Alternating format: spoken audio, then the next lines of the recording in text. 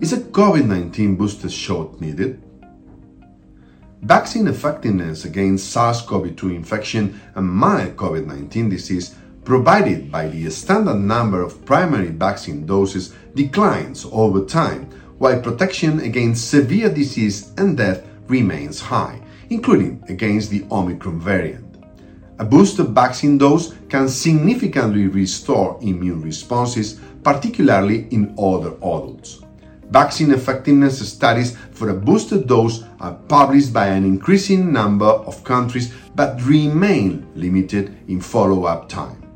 All studies demonstrate an improvement in protection against severe disease and death.